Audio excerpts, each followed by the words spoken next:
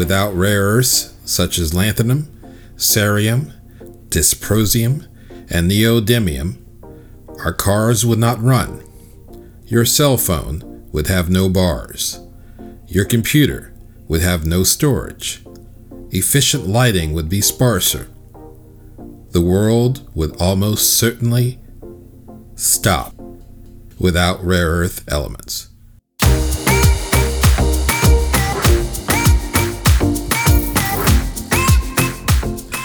Welcome to Moonshot Exec. Thank you for joining us yet again.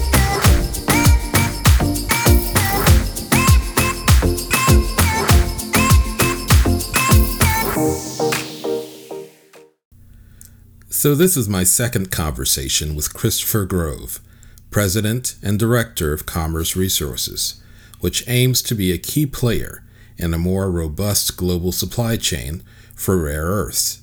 Since we last talked with Christopher, the company has markedly progressed. This is a recording of a recent October 2019 conversation on a bright Vancouver afternoon. Thanks again, Chris. Good to see you again. My pleasure. A little bit. So, Commerce Resources, what's your website again? It is www.commerceresources.com. Yeah. So, you guys have a lot of exciting news I want to get to and chat with you about. So, again, thanks for meeting me here on this gorgeous day in Vancouver. It's very rare this time of year to have such a beautiful day. So, Chris, some breaking news today. As you know, the U.S. and China have been engaged in an extended tit-for-tat trade war for some time, with some worries that China would start restricting their critical rare earth exports. But President Donald Trump just announced today that the two countries had come to a Phase 1 agreement on resolving their differences. Will this help calm nerves about long-term rare earth element supply, or are there still concerns? I think it's more something that will calm immediate nerves. The long-term ones, I think that brings up a different issue. And in terms of jumping right in on this, and Trump's policies, certainly one of the only people that he seems to listen to is Peter Navarro.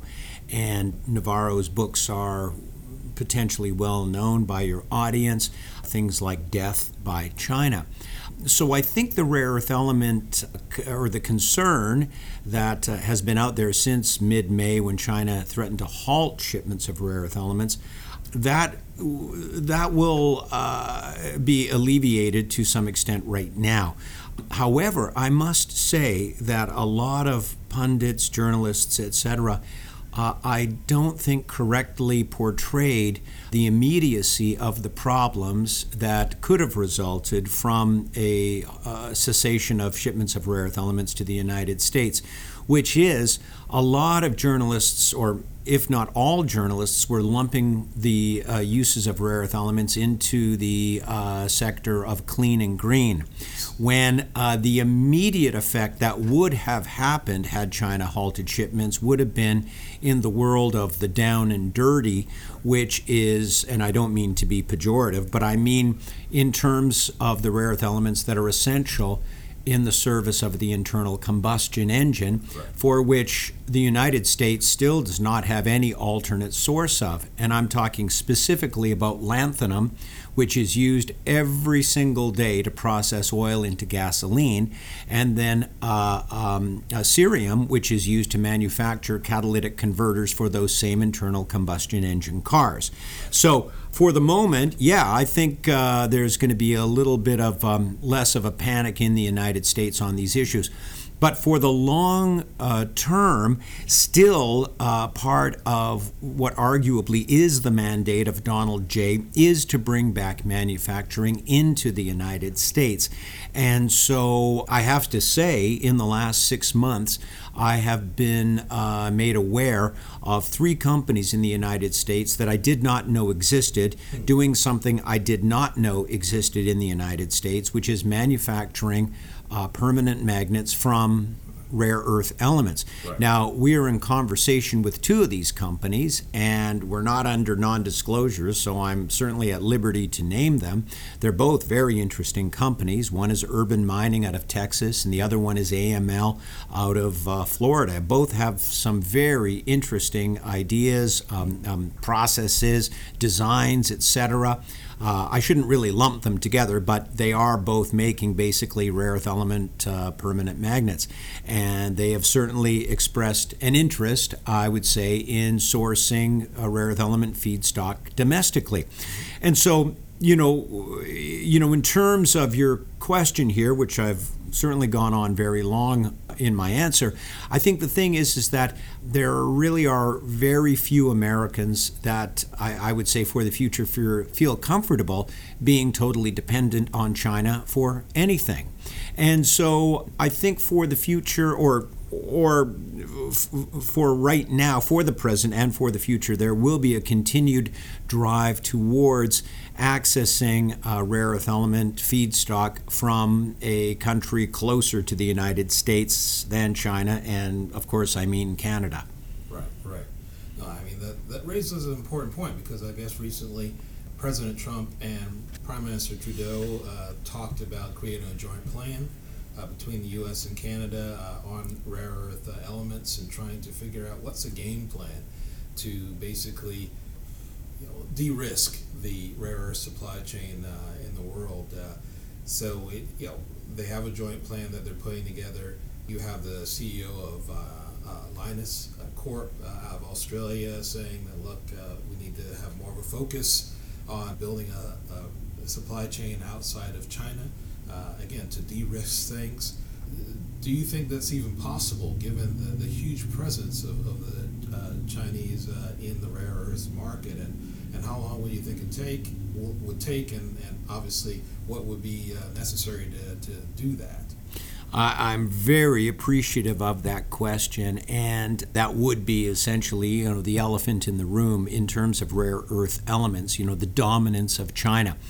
And this brings up a very important fundamental point, which is it was a year ago right now that the rare earth element reporting service that we subscribe to out of Hong Kong, which is called BuyInfo, basically run by a woman named Jerry Bai. And I got to say, it's a very inexpensive service. I met Jerry 2 or 3 years ago in Hong Kong. Right. And Jerry and BuyInfo reported a year ago that China had become a net importer of rare earth elements. So in terms of the perception of China being able to manipulate prices, et cetera, there is still that effect, because China would still be the biggest single producing country for rare earth elements. But the fact that they have become a net importer in the last year makes them less able to be as, as demonstrative in the market as I think people would have historically thought they were able to be, and they were. So part of the reality of it is that, to answer your question, yes, it is totally feasible to have a rare earth element mine in production in North America. And to follow that point along, I would say the most important thing, which has been our guiding principle since 2005, when China originally imposed their what was then deemed an illegal two-tiered pricing system, so an export duty in 2005. And from our due diligence at that point in time, in terms of looking at the world's rare earth element producing mines, we then went out looking for that specific style of deposit, which is typified by the world's largest rare earth element producer forever, which is the Bayan Obo deposit in Baotou, China. That deposit is a gargantuan carbonatite, and its dominant mineral is one of only four that are commercially processed today, and that number has not changed one iota in the last 20 years. And so Bayan Obo is dominated by the mineral monazite. So in 2005, those were essentially our marching orders. Go out, find a carbonatite-hosted rare earth element project, who has the minerals either monazite or bastnasite. And this is exactly what we found on the last day of our field program in 2009. A huge, well, I mean, we didn't know it was huge at that time, but a carbonatite deposit, and where the dominant mineral is monazite. So fundamentally, the important part of your question is when you ask, is it feasible to have a rare earth element mine in North America? Absolutely yes, but it is arguably fundamentally vitally important that the deposit compares favorably to Bayan Obo in terms of those geologic and mineralogical fundamentals. Right. That's thank you for that, and I think certainly it's possible and necessary probably to cultivate new sources along with the accompanying downstream operations to convert these materials into usable products. Absolutely, and that's the thing, in all honesty, Justin Trudeau, a month after he signed the COP21 in December of 2015, 2 months after he became PMO, in January of 2016, he kickstarted a R&D program run under NRCan, Natural Resources Canada, with a budget of about $17 million to optimize Canadian rare earth element projects towards the goal of having a rare earth element industry in Canada. Our material from our Ashram project has been involved in that program. We are excited by the developments they've had there, the optimization. And so that certainly is an ongoing goal of the Canadian government. And in terms of the meetings you mentioned between Prime Minister Trudeau and President Trump back in June, I have to say, to a certain extent, it seems like the summer was a fairly quiet time. One would think in terms of media or press articles on this, but last week Bloomberg reported on the most recent set of meetings between Canada and Washington, which did occur. And prior to that set of meetings, I was asked to come to Montreal by the Quebec Ministry of Natural Resources to brief the president of OSISCO, Brian Coates, on our rare earth element project. And I spoke to Brian today, and he said he thought the meetings were very good with representatives of the United States Department of Commerce, the Department of Energy, the Secretary of the Interior, USGS, etc. And as Brian said just a few hours ago, he believes that this is a top priority for these U.S. government representatives. Oh, fantastic.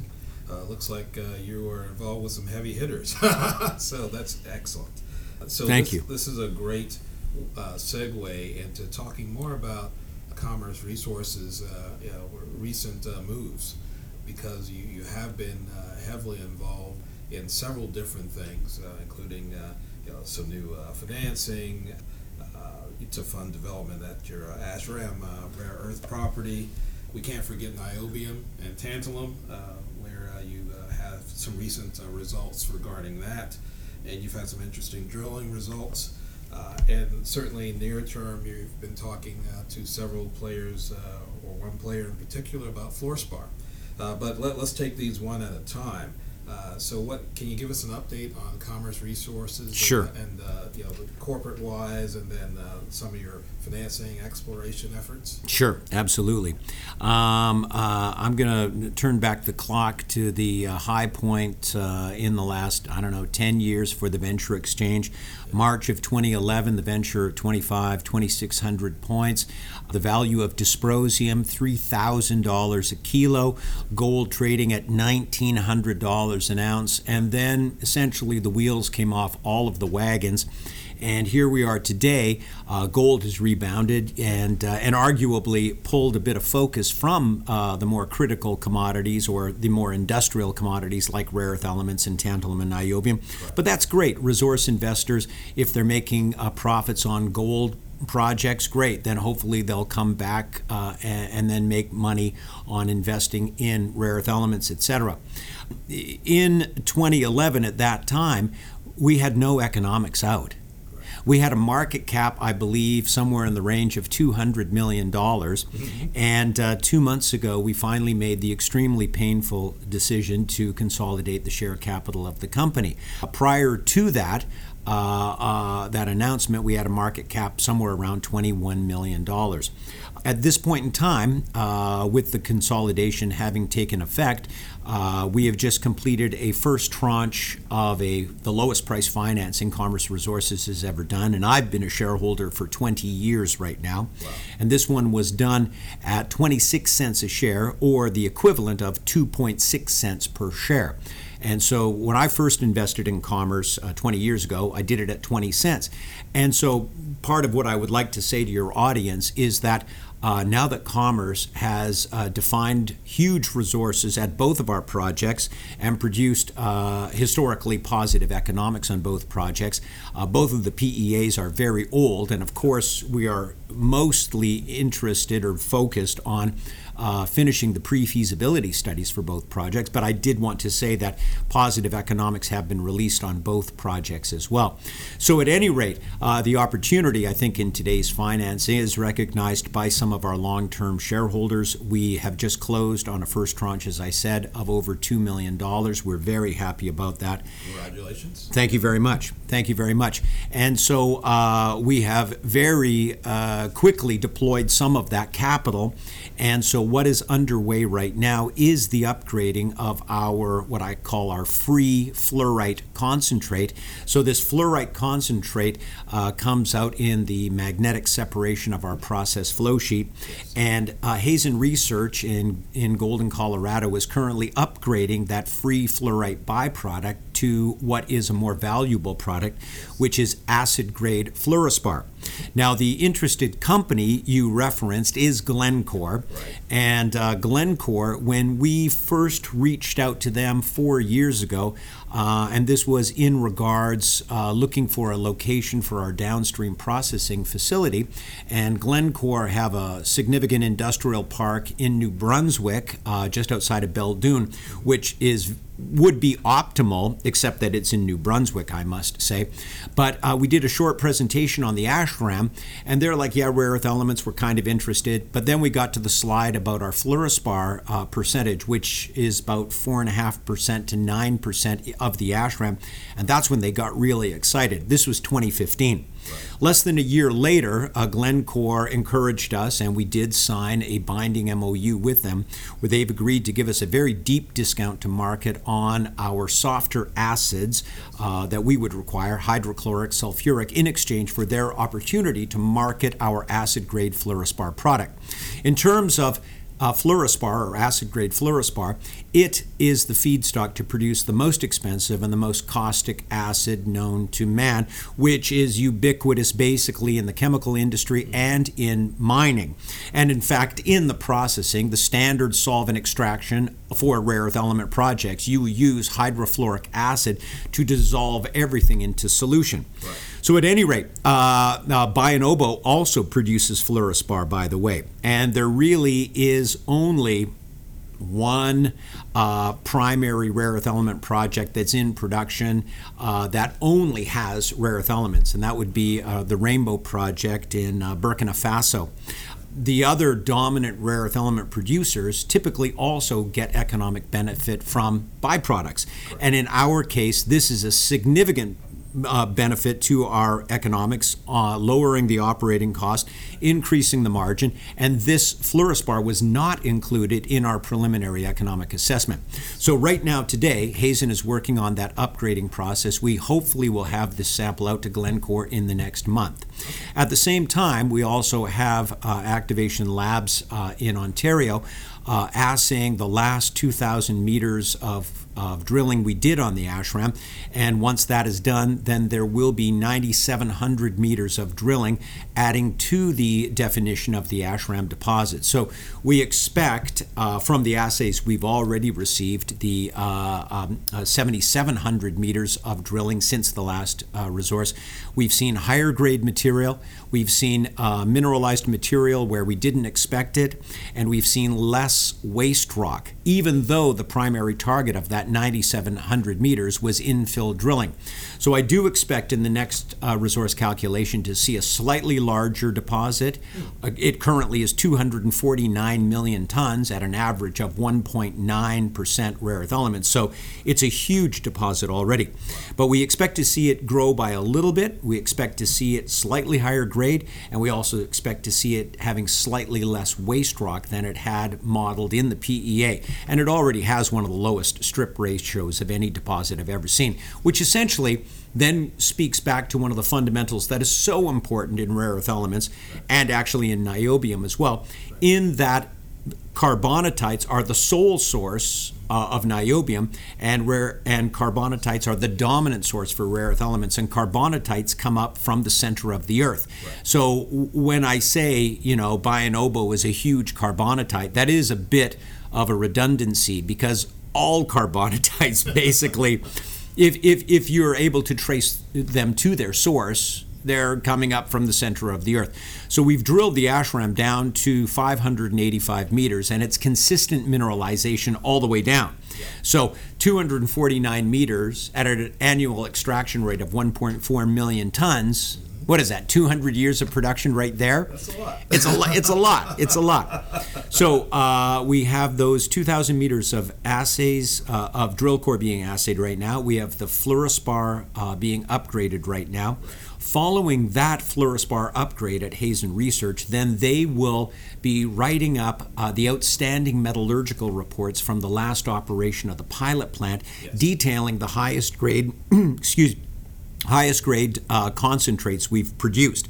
So all of these will yield arguably positive news releases, and we look forward to having those out. Excellent. And I mean, one of the things we should mention, and it's good that you we've talked about sort of the high level uses of some of these materials, but as you say, we also talk about the down and dirty, and you mentioned the use of fluorspar in mining.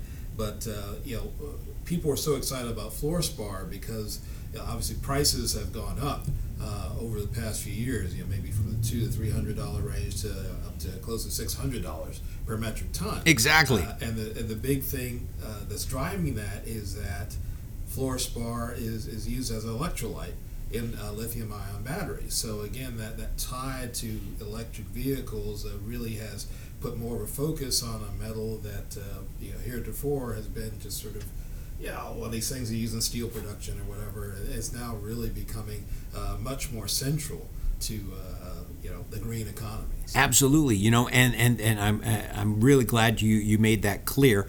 And secondly, something that I don't think China has really been given appropriate credit for is the efforts, relatively, arguably quiet, behind the scenes of shutting down polluting mining projects. And for anyone who's been in China in the last 10 years, let's say, I'm sure anyone's trip to China would be accompanied by, some mention of horrible environmental conditions, and that isn't even going to the actual worst places, so like Bayan Obo or any of the other rare earth element mines.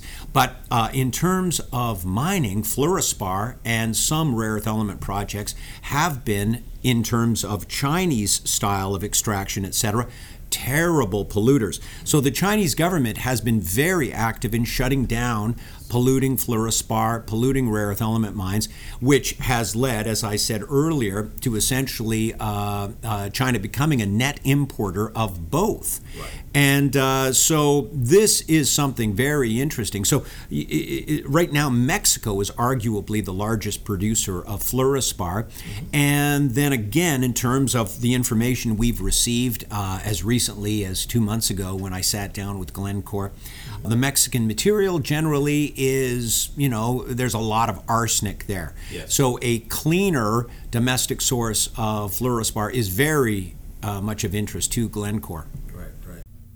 Well, I hope you enjoyed this latest conversation with Commerce Resources. They've made some interesting progress in terms of their mine project, and I wish them well.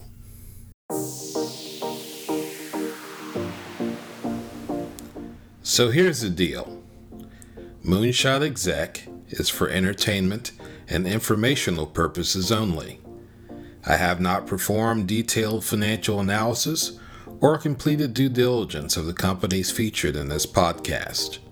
I do not and have not owned securities in any of the profiled firms. I am not compensated for these podcasts. I am not a qualified person under the Canadian National Instruments 43101 classification statutes. If you choose to invest, please do so at your own risk. Thank you. Make sure to subscribe to the podcast if you haven't already. My podcast is on Apple iTunes as well as Google Play. Also, please do sign up for my mailing list so you'll be the first to hear about new episodes of this podcast. Go to moonshotexec.com to sign up for the mailing list and to subscribe to the podcast.